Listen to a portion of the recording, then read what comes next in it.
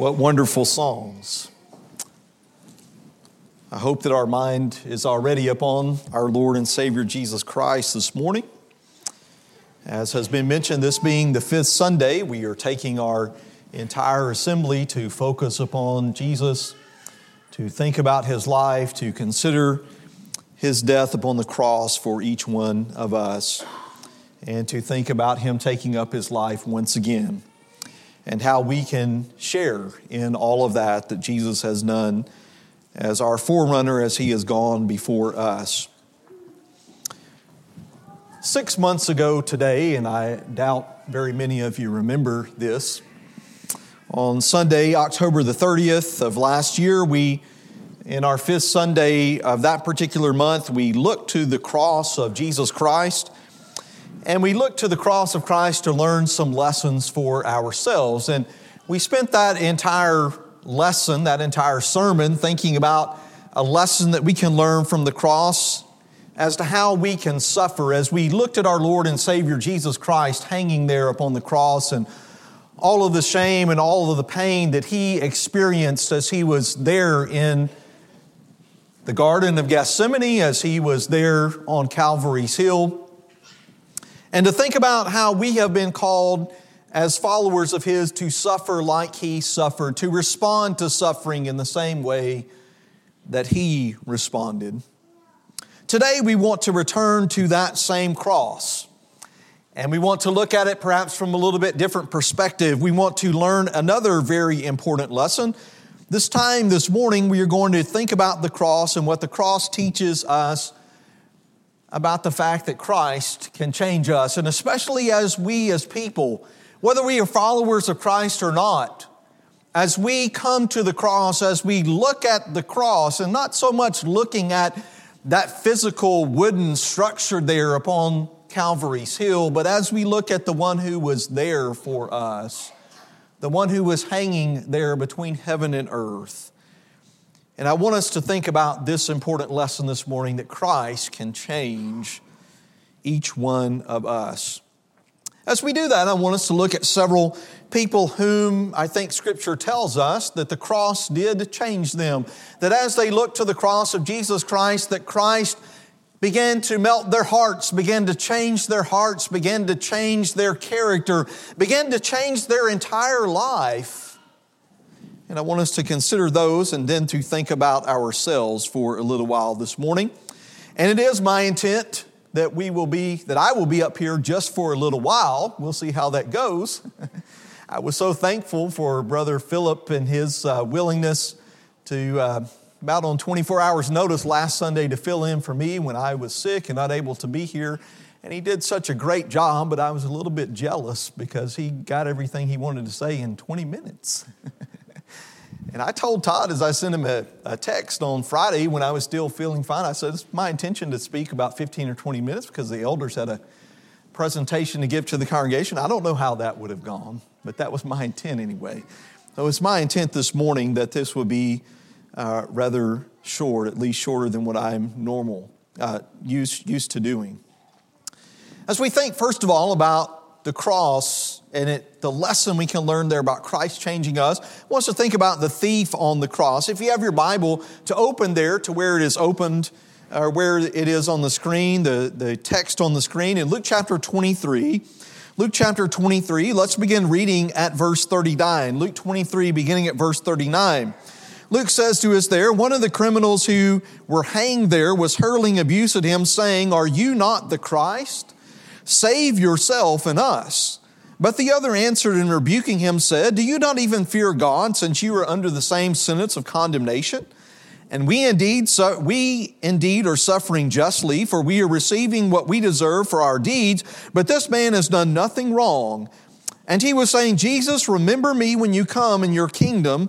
And he said to him, "Truly I say to you, today you shall be with me in paradise."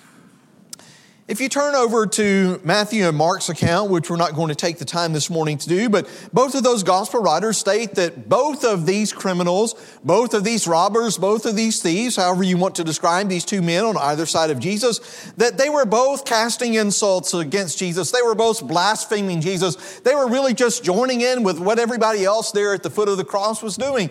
As we read in the gospel accounts, the crowds had gathered there to see what was going on. They were mocking Jesus. They were insulting Jesus. They were saying, well, you claim to be the Christ, the Son of God. You claim to be the Messiah of God. You claim to be God in the flesh. And so if you really are who you say you are, just take yourself down from the cross. You saved others, but you can't save yourself. However, Luke, in his account that we've just read here, tells us that while hanging on the cross, one of these men, one of these criminals, one of these thieves changed. He realized, as we just read in these words, that he and the other thief, they deserved to be there. They were criminals. They had broken Roman law. And whether these two men realized it or not, they had broken God's law, I'm sure. But he knew that they deserved to die. But he also realized that the man there in the middle on that middle cross, Jesus, he realized that he was not like those two. That here was an innocent man. He did not deserve death. We don't know, of course, anything about the background of this man that is speaking these words about this criminal. We don't know if he really knew Jesus. It could have been that he was in the crowd, some of those multitudes that Jesus traveled around from place to place. Maybe he had heard Jesus speak words of life. Maybe he had seen Jesus perform miracles. Maybe he had not been there on the scene himself, but surely at this particular time, living in this part of the world, he would have at least heard accounts and stories about what Jesus had said, about what Jesus had done. Definitely, as he is hanging here on a cross beside Jesus the Christ, he was able to listen to Jesus as he uttered those 7 statements from the cross, as he was interacting with the crowd, as he was responding to all the blasphemies and the insults and the jeers from the crowd and from the religious leaders. He could see with his own eye, he could hear with his own ear, he could observe firsthand how Jesus was reacting and responding to all of this abuse. And based at least upon his statement that is made here in verse 42 of our text, when it said, Luke says that he was saying, Jesus, remember me when you come in your kingdom. This thief, at the very least, it seems to me, understood and believed that Jesus was the king. And that he would reign after his death, that for Jesus, this was not the end of his life. He must have known something about Christ's teachings. Again, whether he was there in the crowds and listened firsthand to those sermons and those teachings and those conversations or not, I don't know. But he knew enough about the teachings of Jesus Christ that he was teaching about the coming kingdom, about his kingdom. Jesus, of course, as is stated to us in the gospel several times, he knows us. He created us. He knew the thoughts of man. He knew what was inside of mankind. And so Jesus, of course, on this occasion knew this man better than he knew himself. He knew his heart. He knew that he had the authority to forgive sins here upon earth. And therefore he assured this man those famous words that Jesus spoke to him in verse 33, "Today I say to you that you will be with me in paradise." He said to this man, "You will be in paradise with me very, very soon, this very day." We're not told, obviously, a lot about this thief, again, about his background, about all the changes that he made. His earthly life is not going to end for very much longer after this particular conversation. But I'm saying to you that the cross of Christ, Jesus hanging there on a cross, obviously brought about a change in this man's life. What a change this thief experienced as a result of looking to the cross and seeing Jesus dying there. The second person that we want to look at is one that we have looked at before. I think maybe earlier last year we did a lesson in our fifth Sunday about the Centurion. But to look at him again as we stay here in this text in Luke chapter 23 and drop down to verse 47, Luke goes on to say, "Now when the Centurion saw what had happened, he began praising God, saying, 'Certainly this man was innocent.' Again, like the thief that we just talked about, we really don't know anything about this particular centurion. The Bible doesn't give us that information. We don't know a lot about his background. We do know something, as I think we mentioned in that sermon last year about the centurion here at the cross. We know something from biblical accounts, but also from historical accounts about centurions. We know that generally speaking, they were very good men. They were men of good reputation, good character. They were men who you could trust. They were honest men. They were men who understood authority, even as the centurion in Luke chapter 7 that had a servant or a slave that was sick. And he knew as he got into that conversation with Jesus and says, I know you have the authority. I am under someone in the Roman military, and I have those who are under me. He understood authority very well. Just a very good man. Cornelius and other centurions that are presented to us in the Scripture, very good men of high character.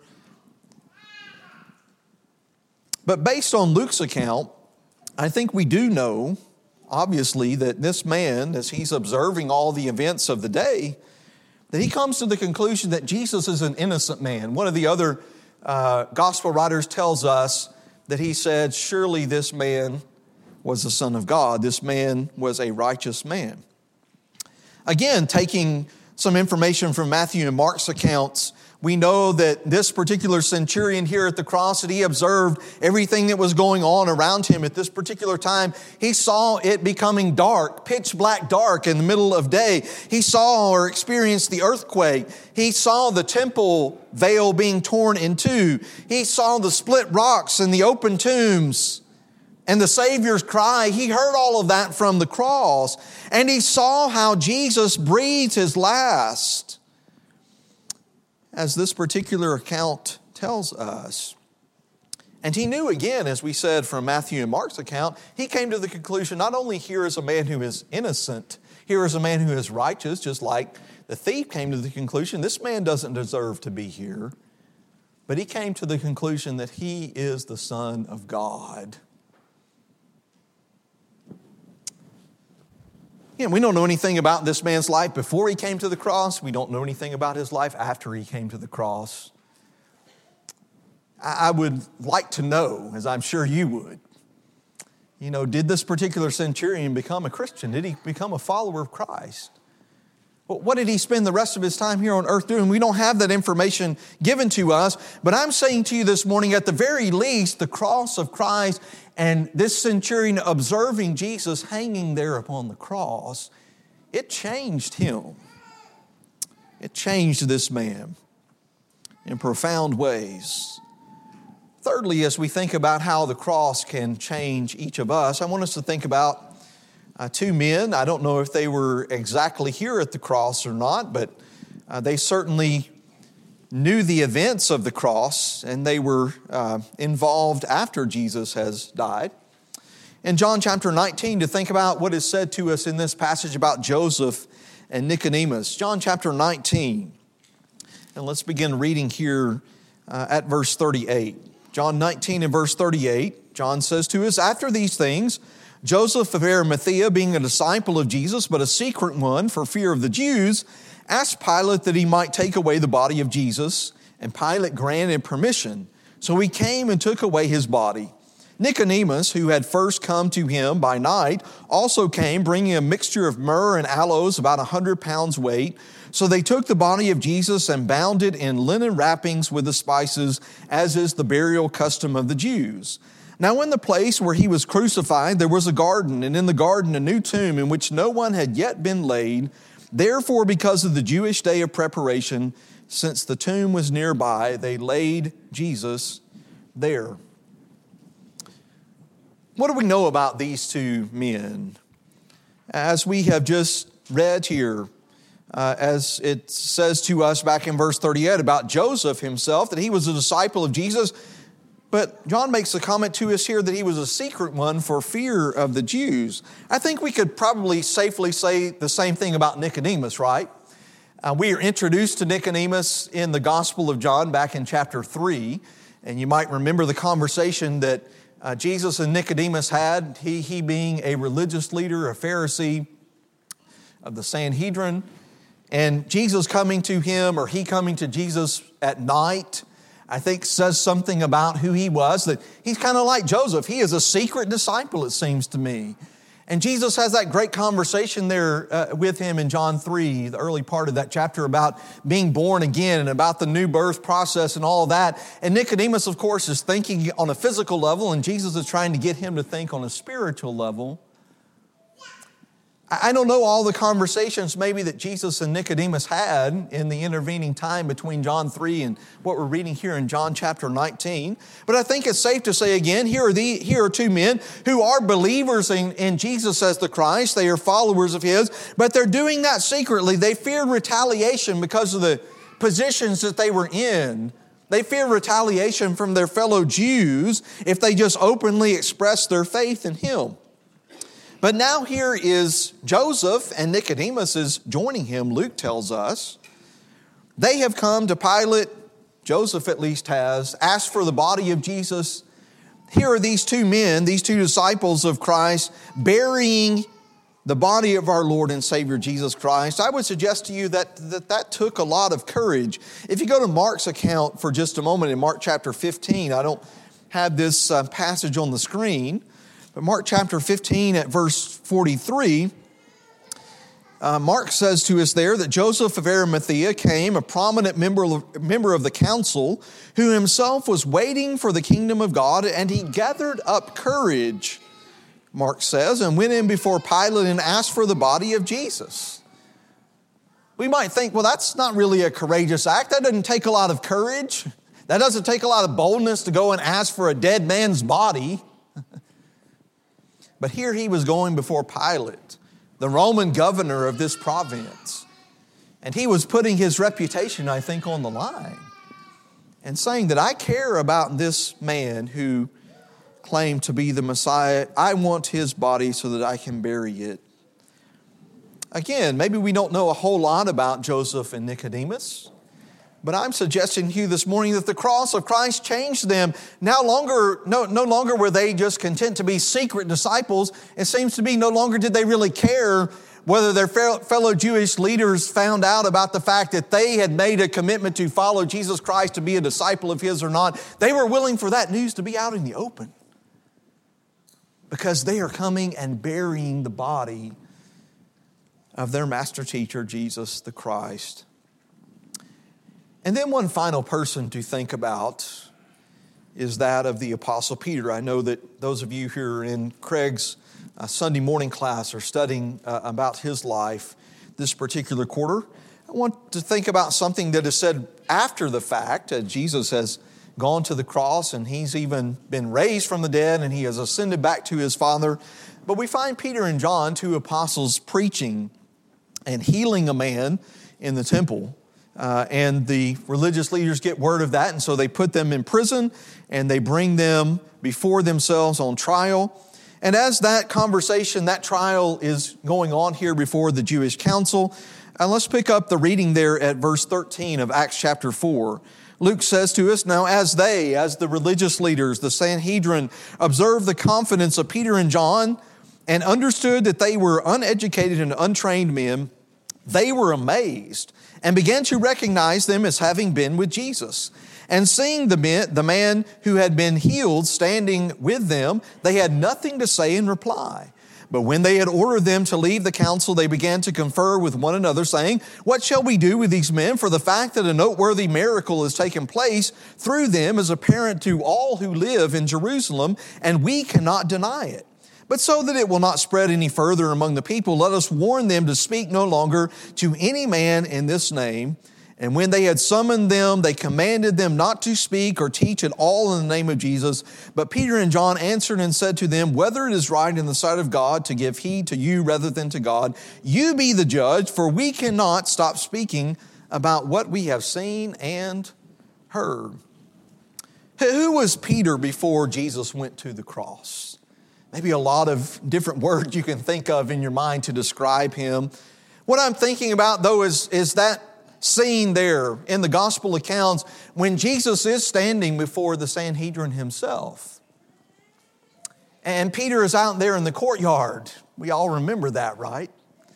And Peter had just vehemently said to Jesus earlier on, not many hours before that, if everybody denies you, I will never deny you. I will be there with you through thick and thin. Even if I have to die with you, that's what I'm committed to do.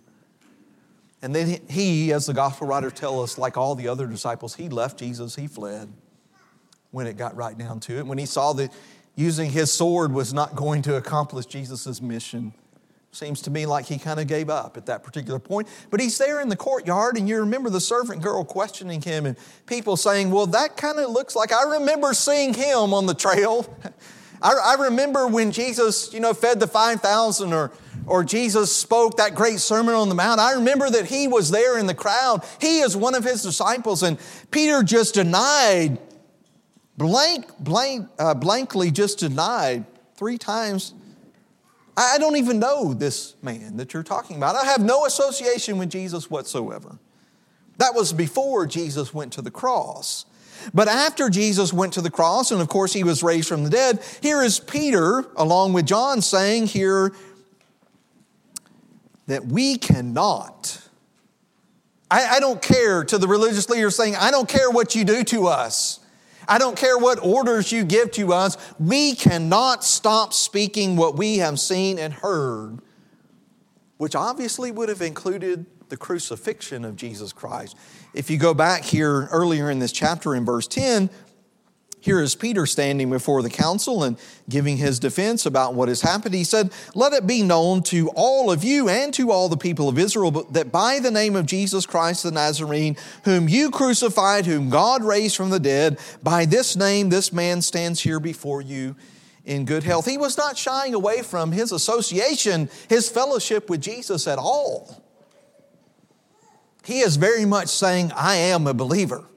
I am a follower of Jesus Christ. Even as we read here in verse 13, the Jewish council can see, hey, these men didn't go to our rabbinical schools. And yet they have been with Jesus. There is a confidence, there is a courage that these men have because they have walked with Jesus for so long. Yes, Peter and John had seen the resurrected Christ, but I would suggest to you that his resurrected body contained evidence from the cross, his nail-scarred hands and feet, his spear-pierced side. For reference, you can look at Luke 23, verses 39 and 40, and John chapter 20 and verse 27.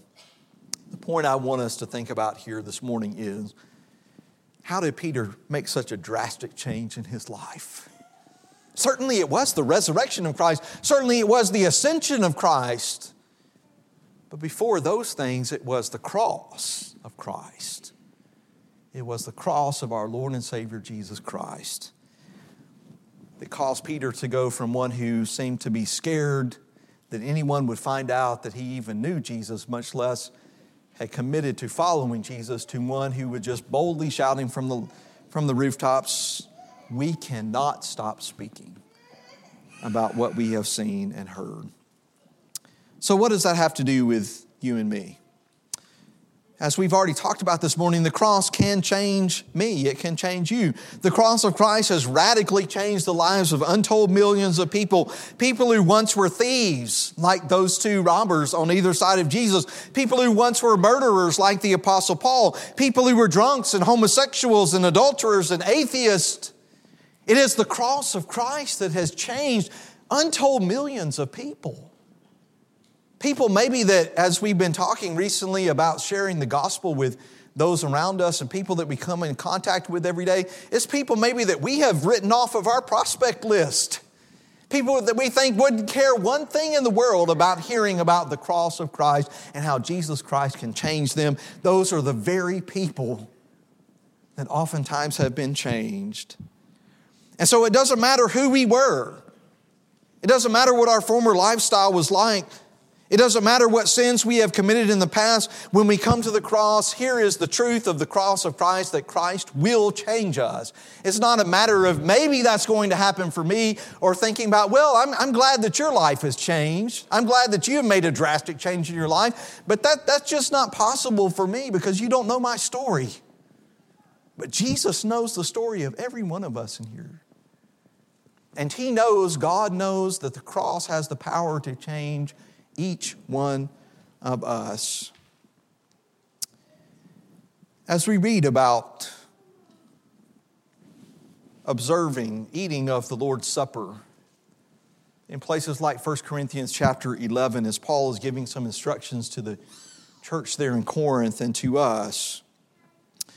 And Paul mentions in that great text that we are to remember the Lord's death until He comes. We are to proclaim the Lord's death until He comes. And so in this supper that we are about to eat together, we certainly ought to be thinking about Jesus Christ. And we ought to be reflecting upon His life and upon His death and upon His love for each one of us. But a part of that in that passage in 1 Corinthians 11, in so doing this, we are to each one examine ourselves as we are eating the supper together. And so I want to encourage all of us who are followers of Jesus Christ this morning, as we are about to do this, I want to challenge all of us to think about one specific way in our life, in your life and in my life. Think about one specific way that Christ and His cross has changed me. We need to take the Lord's Supper personally every Sunday. It needs to be a personal thing. Yes, we're doing this together collectively. You don't have to tell anybody about this, but just between you and God, to think about one way in which Christ and His cross has changed you. Now we'll call our brothers up to help us observe the supper. Song of invitation and encouragement, a song of reflection upon where we stand with God and His Son Jesus Christ. To think about the encouragement and challenge that I issue to all of us as we were eating the supper together, to reflect on, to even pray about one way in which Christ and His cross has changed us. How did you do with that? Did that process humble you? Was it somewhat of a frightening process? As you reflected on that and even talked to God about that particular way in which Christ and His cross has changed you, did it fill you with gratitude? Are you so thankful that you're not the person that you once were, that you are not under the slavery of sin that you once were? Did it cause you maybe to see other ways in which He has changed you? Or did it challenge you and motivate you to make new changes that you know you need to make? And you can't do that with your own power, but you can certainly do that with the power of the cross of Christ. Did it give you strength to carry on for the rest of today and for the rest of this week? I think that's one thing, I know that's one thing that remembering Christ's death each week ought to do for us. And related to our theme for this year, did it motivate you to become more like Him? As Brother Tim was making his comments about our contribution, in relation to our lesson this morning, thinking about a quote, and I don't know that these are the exact words, but it has been said that I'm not the man I need to be, and I'm not the man that I want to be, but thank God I'm not the man that I used to be. And it's only the power of the cross of Christ that can make that statement true. What about you this morning? Do you need to come to the cross of Christ? Do you need to experience the change that only He can give? There is something powerful, there is something transformational about what Jesus did for each one of us, for you and me, at the cross of Christ. If you're not a Christian, here's an opportunity for you to be changed by Jesus the Christ as we're about to sing this invitation song together. If you know that you need to respond to the gracious invitation of our Lord and Savior, won't you do that now as we stand and as we sing?